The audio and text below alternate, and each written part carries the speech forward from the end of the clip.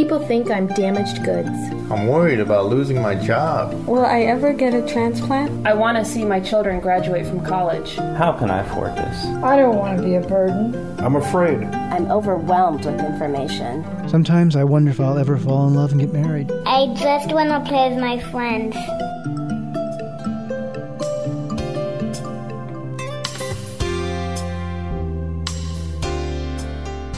You're listening to Kidney Talk, streaming health, happiness, and hope to the renal community, with your hosts, Lori Hartwell and Stephen Furst. Well, welcome to Kidney Talk. We have a great guest today that I know a lot of people will be interested in hearing about, and his name is Dr. Tony Nakla. He's a board-certified dermatologist in Orange County, and he has been featured on numerous media outlets, and I'm so excited to have him today because he's going to talk to us a little bit about preventing skin cancer and tips to keep our skin healthy. So welcome to the show, Dr. Nakla. Thank you so much for having me. Well, you know, this is such an important topic for people who have kidney disease, especially those who have a transplant. So can you tell us a little bit about how often we should have our skin checked? You know, it kind of varies based on the patient's age, how severely sun-damaged one is, and really their skin type. Other things, other confounding issues like what you just mentioned, those who are immune compromised and people who have had transplants of all types, whether it's kidney or liver transplants. The medications that you're on when you're a transplant patient actually make you more susceptible to things like skin cancers, specifically squamous cell cancers, which are the second most common type of skin cancer. So for people who don't have any risk factors, we typically recommend once a year screening, and the American Academy of Dermatology says get your birthday suit checked out on your birthday, just to remember it. Just come on in on your birthday or once a year. And for people who have a history of skin cancer, of the non-melanoma type, which is basal cell and squamous cell, the most common types of skin cancers, we usually screen them every 6 months or so, every 3 to 6 months. And then those who've had melanoma or a really strong history in their family, we usually recommend they be screened more frequently every 3 months, especially if they have numerous moles all over their body. You mentioned 3 types of cancer. Are there other types of skin cancer, or are those the most common? There are a ton of skin cancers out there. There are some that are even more fatal than melanoma, actually, but they're relatively rare. The 3 most common are the ones that I mentioned, basal cell number 1 and squamous cell number 2. Those 2 are called non-melanoma type skin cancers because they don't. People like to separate those 2 categories because they don't spread to the body. Typically, they don't metastasize, but they are locally destructive, sometimes invading all the way down to bone, and they do need treatment. And then you have melanoma, which is the deadly type of skin cancer. But there are certainly other types. Well, how is it treated? So there's different types. I've had a couple of spots on my face that were suspicious, and the dermatologist just basically freezes them off and takes a culture, and luckily I've had no signs of any type of cancer. So precancerous lesions that are called actinic keratosis, those are the ones that we're able to freeze off. And the reason why we freeze those is those have the potential to progress into the type of cancer called squamous cell carcinoma, which I just mentioned. Whenever we take a biopsy, it's because we're kind of unsure whether or not it's precancerous or if it's already developed into something cancerous. And so we take a sample and we send it to the lab, or we have it looked at under the microscope. And at that point, we make a determination whether or not it's precancerous or cancerous. If it's cancerous, there are several treatments depending on the type of skin cancer that it is and where it's located on the body. For example, if it's a basal cell on the back, we usually just either numb it and burn it or scrape it off with what's called a hyfricator or a cautery type of instrument, or we cut it out and put stitches in. If it's on the face, usually the gold standard of treatment across the country, and this is what I do in my practice, OC Skin Institute, is Mohs micrographic surgery, which is a type of procedure in which we remove the lesion or the spot that's in question in layers, so to speak. So I take a little rim of skin around where it's located, and I look at it under the microscope. If the cells are clear and there's nothing cancerous left, we stitch the patient back up, and if there are still remaining cells that are cancerous, we go back in again, and we just take it as we need to until all the margins are clear. The reason why we use that procedure is to provide really the smallest incision possible, and it allows us to stay very, very close to the margin of where the cancer is. On the back or on the chest or trunk, we've got a lot more skin to work with there, so we usually just cut it out and stitch it up. One of my friends just had that procedure done on her back, and she was quite thin and didn't have much body fat. Well, typically, obviously, if there's a lot more tension on a wound, if someone is thinner, or if it's in an area that's just, a really tight area, it does typically cause a little bit more discomfort. That is true. And all of these procedures are pretty much done in the office and sometimes just a local anesthetic? Yes, ma'am. Everything's done with local anesthetic.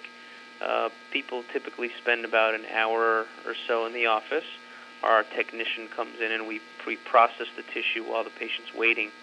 And it's pretty convenient to know that the cancer is gone right on the spot rather than having to send it out to a lab and wait and bring a patient back in a week or so and have to take more. So it's definitely the gold standard of treatment for skin cancers of a certain type, and definitely on the face, hands, and genital area sometimes, places where we have to spare as much normal skin as possible. Now, how should we check our body? There are certain parts of our body that we can't check. And I saw these spots on my face that were kind of changing, so I got an appointment immediately. But, how do you suggest that people check their bodies? I mean, you get a mirror, or do you have a friend? What's the best way and how often? That's a great question. If a patient of mine is married, a lot of times I will even go as far as circling certain spots on someone's back and saying, hey, when you get home, tell your husband or wife to just keep an eye on these for you. And the features we tell patients to look for is, number one is the color, is what I'm looking at, the mole that I'm looking at. Is it tan in color, or is it really dark black? The dark black moles should be checked out by a dermatologist. The other thing is, we have a mnemonic. It's the ABCDs of skin cancer. And A stands for asymmetry. If I look at my mole, is it symmetrical or is it asymmetrical? In other words, if I draw a line through the center of it, do the halves fold well on each other, or are they kind of irregular and not really the same shape? Symmetrical moles are better. Asymmetrical moles are sometimes an indication that something's wrong. And then B stands for border. Are the borders of the lesion nice and smooth, or are they jagged, kind of like a sawtooth edge, or do they have like loops within the borders? A smooth border is good. A jagged border is again an indication for you to go and get checked out. And then C stands for color, which I already mentioned. But it's not only the darkness of the mole. The other issue to look at is other feature to look at is are there numerous colors within the same mole? So usually a nice uniformly colored mole is good. If you've got a bunch of speckles and dark spots or even grayish-brown spots in the same mole, that's a good reason to get checked out by a dermatologist. And finally, D is for diameter. Diameter meaning the size, which is bigger than about a pencil eraser. And then they recently added E to that.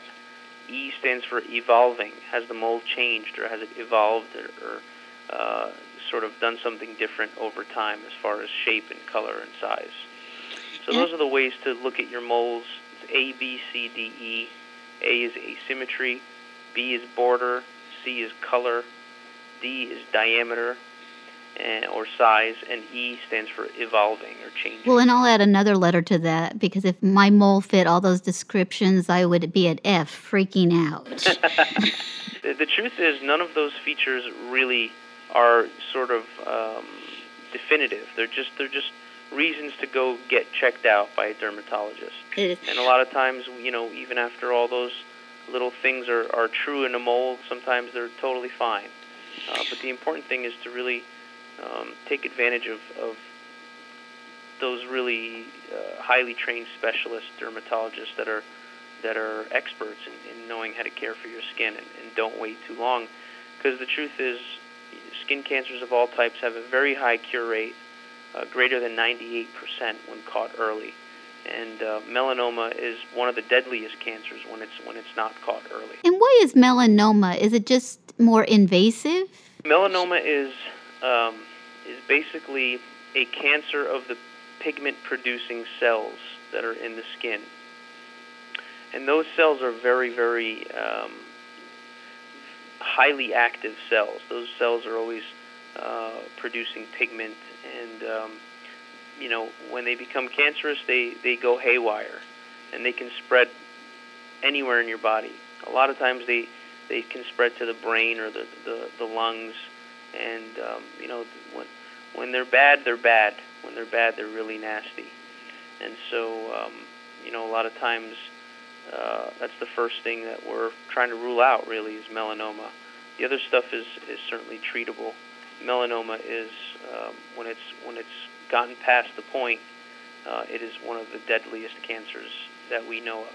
Well, I had my 4th kidney transplant last year, and my 3rd transplant lasted 20 years. And I have been on steroids for, over 23 years. And I know that steroids increase your risk of skin cancer. That's why it's important to use sunscreen. And I always use sunscreen, in my makeup. But can you tell the audience a little bit about sunscreen, and if you have a 20 SPF sunscreen and then a 20 SPF makeup, does it mean it's 40 SPF? Is it cumulative? So let me explain what SPF means first. SPF is the sun protective factor, and it's a measurement of skin burning. So basically, when SPF testing is done on a product, it's applied to the skin, and they measure the amount of time it takes for the skin to burn. If you have an SPF 15, it takes 15 times as long for the skin to burn. SPF 30 is the same. SPF 100 is the same, 100 times as long. The truth is, once you've gotten up to SPF 15, you've gotten really, really very strong, adequate coverage. And so for a normal day, if you're just going in and out of your car or driving to work, we suggest at least an SPF 15. For a day at the beach, if you're going to be outdoors all day, and you're going to be on a boat or playing volleyball or doing something a little bit more active, we typically suggest you go higher on the SPF, as high as you can find. And the reason why is not necessarily that the SPF is the higher SPFs are so much more protective than the lower SPFs, but that you're going to be sweating, and you're going to be sort of in and out of water, and the more coverage, the better. It's kind of just a common sense approach. Now, more importantly than the SPF is actually the amount of sunscreen that you use. So let's say I use an SPF 100 and you use an SPF 15, and I only put a couple dabs of SPF 100 and I don't reapply. And you do everything the right way, which is you use a lot of sunscreen, and by a lot I mean a full teaspoon for the face, a full shot glass for the rest of the body, and you also reapply every 2 hours. You would be better covered than I would with an SPF 15 than someone with an SPF 100. So most important thing is really using the products correctly and making sure you apply the adequate amount, and reapplication is key also. And one of the things the other day I was out, and I don't like to wear hats. Is there any kind of SPF for your hair or scalp? Typically people like to use, well, first of all, you should be wearing a hat, especially if you have thin hair. But even if you don't, it's a good idea to wear a broad-brimmed hat. It'll help shade your face a little better and definitely protect the scalp. And that's really true for men who either shave their head or are bald, or women who have very thin hair. The other thing is people find it a little bit more helpful to use sprays in the scalp. And the reason why is obviously it's not going to goop up. It's just going to kind of go on just like a spray. It'll absorb a little bit easier around the hair follicles. Other people like to use liquid sunscreens, and there's a number of delivery systems that you can use. Usually the thinner, more watery products are a little bit better for the scalp. That's a good point because, I go out and I protect my face, but you have scalp showing on the top of your head, and that would be a place that would be very difficult to see any changes in coloration. Absolutely, you're right. Now, if people have had previous sun exposure, are they more at risk for skin cancer? Absolutely, yeah, absolutely. And it depends really on your skin type, where you've lived. People here in Southern California are certainly more at risk if they've grown up at the beach and have gotten cumulative sun damage, more than somebody who lives in New York, for example, or in Canada.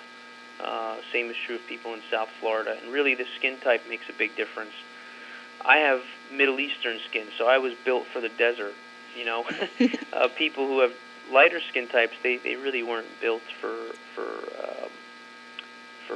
these brighter temperatures and the harsh heat and light of the sun that we experience here in Well, I have a little California. bit of Italian blood in me, and I think that's what's protected me through all these years. I'm a little bit darker, and I have some of my friends who aren't that lucky to have that pigmentation, and they have to deal with skin cancer removal or spots frequently. Right. Now, when you're out in the sun and how do you get vitamin D? If you have sunscreen on, because there's a lot of, information in the news about you need enough vitamin D. Do you get vitamin D when you have sunscreen on, or how does that work? Great question. I'm actually working on a sunscreen right now that allows you to produce vitamin D while still protecting yourself from the sun. So the dilemma is that currently when you wear sunscreen, you end up blocking not only the bad rays, but, some of those good rays too. And even the good rays, it's really kind of a complex issue because there's a very certain amount of sun exposure that actually is responsible for vitamin D. It's within a very narrow band of light, and the rest of sunlight really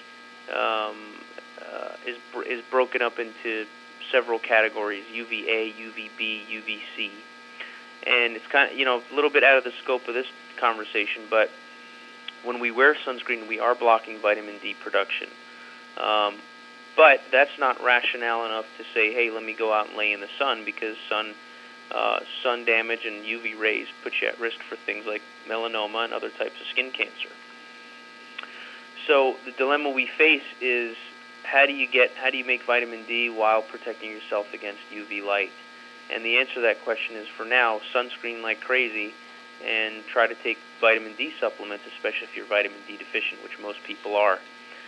The other thing we sometimes tell people is to get a little bit of sunlight, unprotected sunlight, maybe 5 to 15 minutes a couple times a week, and try to leave your face out of it if you can, just maybe on the arms or the backs of the hands, and allowing a little bit of light isn't bad. Now, the sunscreen that I'm working to develop right now, actually, it blocks all of the entire spectrum of light, UVA and UVB, except for a really narrow band in that UVB category, which is responsible for vitamin D production. So it's kind of the best of both worlds, and it still offers an SPF 15, with broad spectrum coverage, meaning it protects against UVA and UVB. Well, is there any way to get a safe tan? Not really. Once you've tanned, you really have experienced damage already. And tanning is your skin's way of kind of making its own sunscreen. Imagine your skin is producing pigment in response to sunlight because it wants to protect itself from the sunlight. So it's really kind of your body's defense mechanism.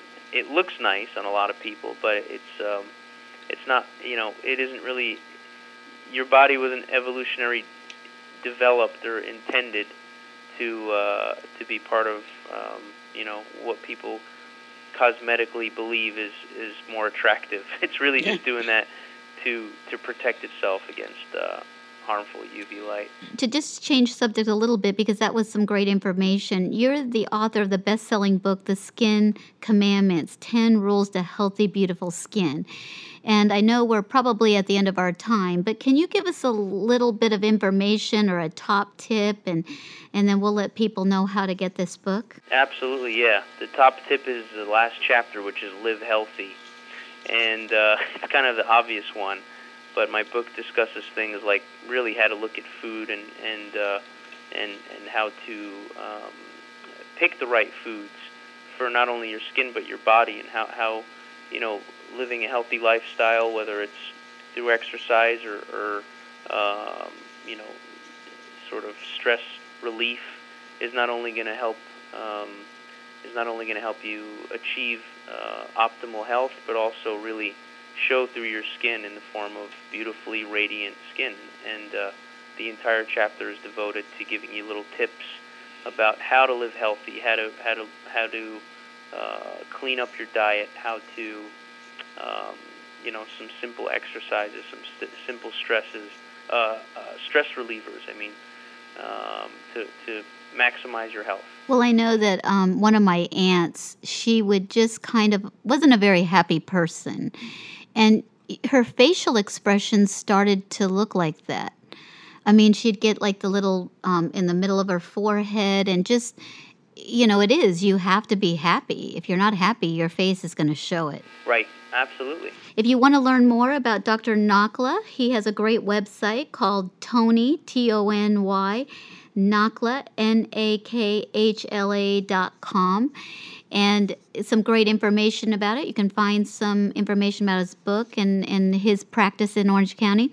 And I just want to thank you for, taking the time to come talk about this topic, because I think at the end of the day that people have to be very proactive in this. They can't wait. They need to diligently check for skin cancer or problems and not wait too long. And let me just also add that if you're down here in Orange County, the name of my practice is OCSkinInstitute.com. You can check our website out and come on in for a free skin cancer screening. Oh, that's great. I mean, it's so important, too, especially with people with kidney disease. We take a lot of immunosuppressant medication. We're immunocompromised even if we're on dialysis.